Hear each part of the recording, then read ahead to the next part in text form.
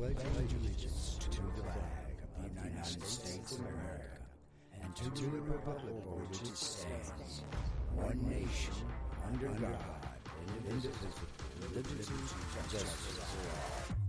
Good morning, my fellow Americans. I hope your new year is starting out well. We're about to kick off the second episode of 2024, and we'd like to hear your opinions and your thoughts on this new direction we've taken in our conversations. Just drop us an email at podteam@theconstitutioncommandos.org. And don't forget to sign up for weekly emails and never miss a new episode.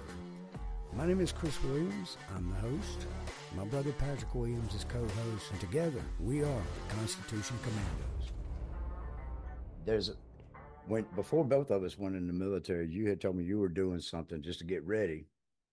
And just so everybody knows, we were not spring chickens when we went into service, but there was something you were doing that I started doing. I thought it was pretty cool, because, we don't really know what to expect going into boot camp. Yeah, we've been told the stories. We kind of have an idea, but we don't really know. But remember, you told me that every time you cross the threshold of a door, you would drop and do 10 push-ups or 15 push-ups. Absolutely. Or 20 push-ups. Now, here's the thing. That's a cool thing to do just to get in shape. But while you're down there doing those push-ups, be looking around the floor and see what may be in the way, see what might be useful. Use that 10 push-up time to discover things. Look around. And in a dwelling, if you have a place to live right now, that is your most important place. You need to know it above all else. And I'm not talking about within the four walls or the confines of your dwelling. You need to know the boundaries that, the external parts as well. So when you cross a threshold, do your 10 push-ups and see if you can find your fire extinguisher or, your screwdriver. Whatever. Yeah. You can multitask. Well, look at things like your carpet corner is lifting a little bit. That's a trip hazard. Find Right. little things like that. You just want to make sure that you have awareness. From the ceiling to the floor, every piece of furniture, all of your emergency supplies, you need to have situational awareness. That's right.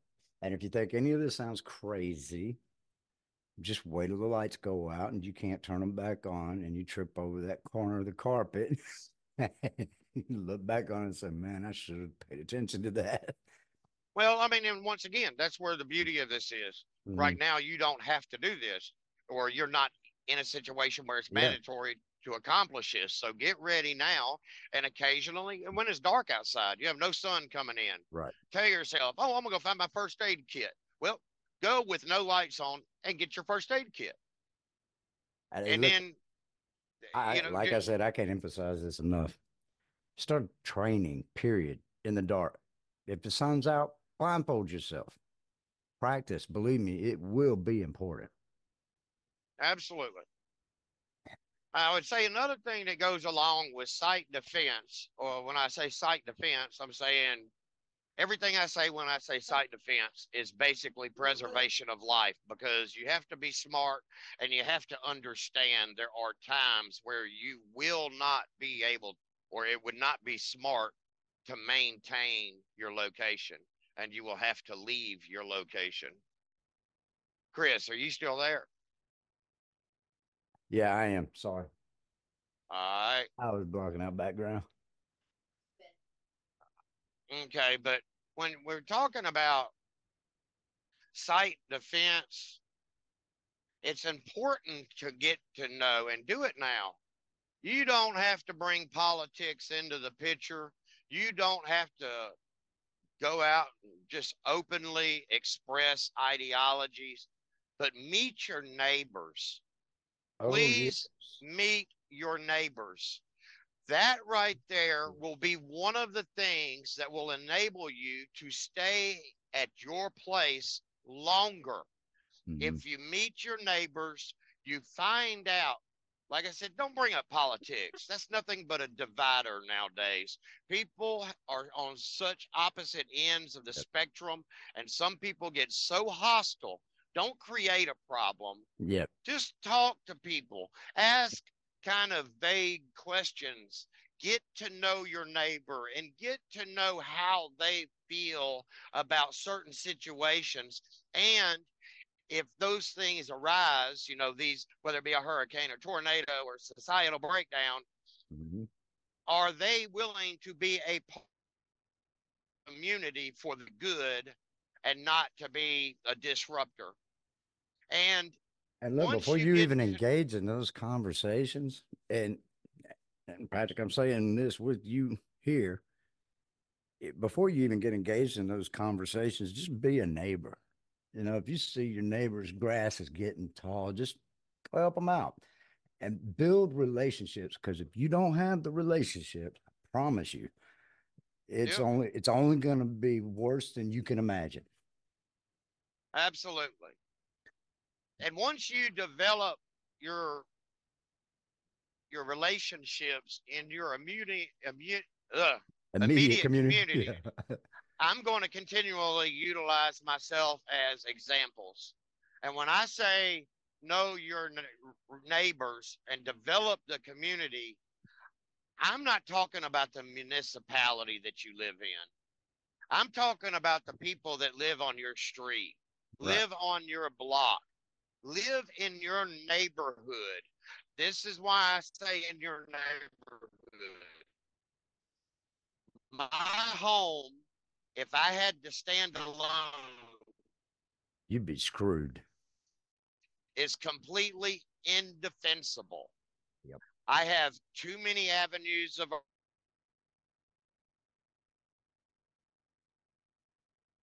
and Hey, I don't just stop with my neighbor to the left and to the right or across the road. I go over time and I meet the neighbors that live down the road and around the corner, or I meet the neighbors that live behind me. mhm. If I do that, then, and I'm not saying, look, in a bad situation, everybody has a use. So when I say this, I don't mean it like use your neighbor. That's not what I'm talking about. But that is a resource. Mhm. Your neighbors will look out for you. You will look out for them. And if all possible, only willing participants. I mean, don't just go around start asking people, hey, well, can I get your phone number and all this, that, and the other? I want to start what we called an alpha roster or Mhm. an alert roster in the military. It's kind of like a pyramid. It's knowing We who's on have a, deck, who can do what, where they can be best suited. Yep. yeah, but you'll have a commander at the top of the pyramid, and then he's going to have sergeant that he calls. The first Right. sergeant is going to call his platoon sergeants, and the platoon sergeants call people in their section sergeants. Then the section sergeants call the people in their section, and eventually everybody on that list has knowledge of what's going on at that moment. So Right. developing, you know, if you have a babysitter, you'll have your pediatrician's number listed. You'll put your number on there. You'll put the location's phone number of where you're going to eat, or you know, you will put a list of numbers for emergency contacts. That Right. is basically what an alpha roster is. So if you get to know your neighbors, me, I have a retired Marine across the road. I have a retired colonel living right next door to me. I used to have a deputy sheriff on the other side. I've got my son-in-law lives down the road 4 houses. I've I have a pretty decent knowledge of people on my road, Mhm. but I have to go further and meet people around the corner on the road behind me and things like that.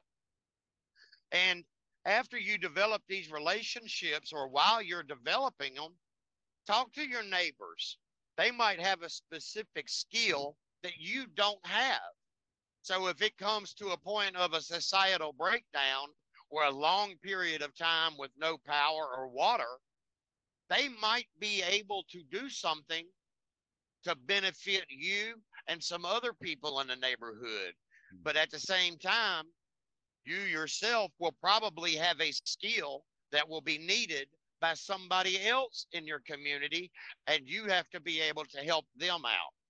Yeah. So the ultimate goal is to have all the eyes in the community for the rest of the eyes in the community. And that will enable you to stay in your home much longer. You bring all that right there. And I didn't even think about it until you just now said something. But I know, like, when we were kids growing up where we grew up, which we were actually pretty lucky growing up where we grew up. But if ever we went, let's say we went to Atlanta, or let's say we went to Talladega, we were usually gone for a week, right? Yeah. Because we'd go for the races leading up to Well, Talladega. 4 or We're there 5 for days. qualify. Yeah, well, we're there for qualifying. We're there for the dirt races. I mean, it was basically our vacation, but the bottom line was gone for at least a week. But when we left back then, you know, there were neighbors that knew we were leaving a couple of weeks in advance, keep an eye on our house type of thing, right? Collect our mail. Yeah. I can't think of a time since we left there that that's happened. I didn't think about it until you started talking about that, but Yeah. who watches after each other anymore? I mean, if you don't have those relationships, you don't have people watching after you. Probably watching for you to leave, but that's about it. But anyway, I just Yeah. I just thought about that when you said that. So go ahead. And this is site security.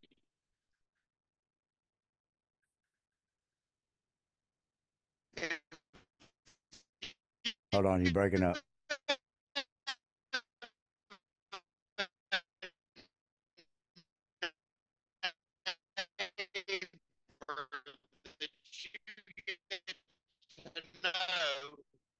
And you, they Hold on, tell. Pat. Hold on. You, Can you hear me? Of a I think hill. it's coming back. Yeah, there you are. Okay. Go All ahead. right. All right. So if you have a neighbor and you know they're going to go out of town for a week or two, then if they get the newspaper, well, their house becomes an obvious target if they've got a week's worth of newspapers sitting on the driveway or on the front doorstep. That's right. Collect their newspapers for them.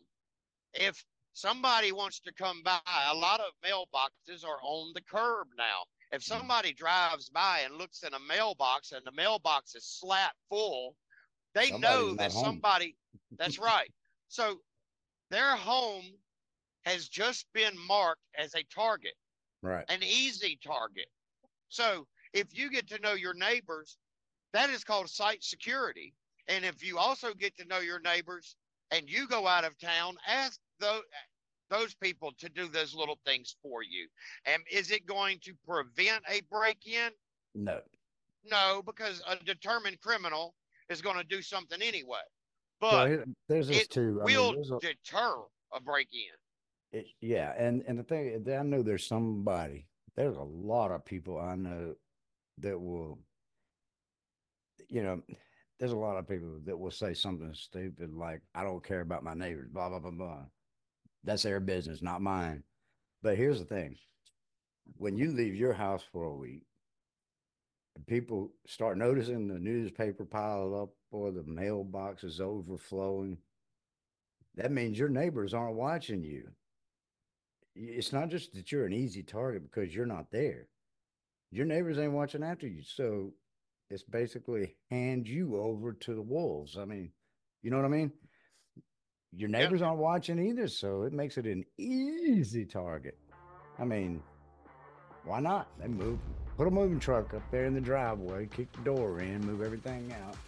And yeah, for all your neighbor knows is, oh, they're just moving.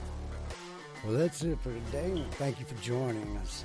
Hey, if you like this episode, register for the Constitution Commandos basic membership for $10 a month, or you can leave us a tip at constitutioncommandos.org/support.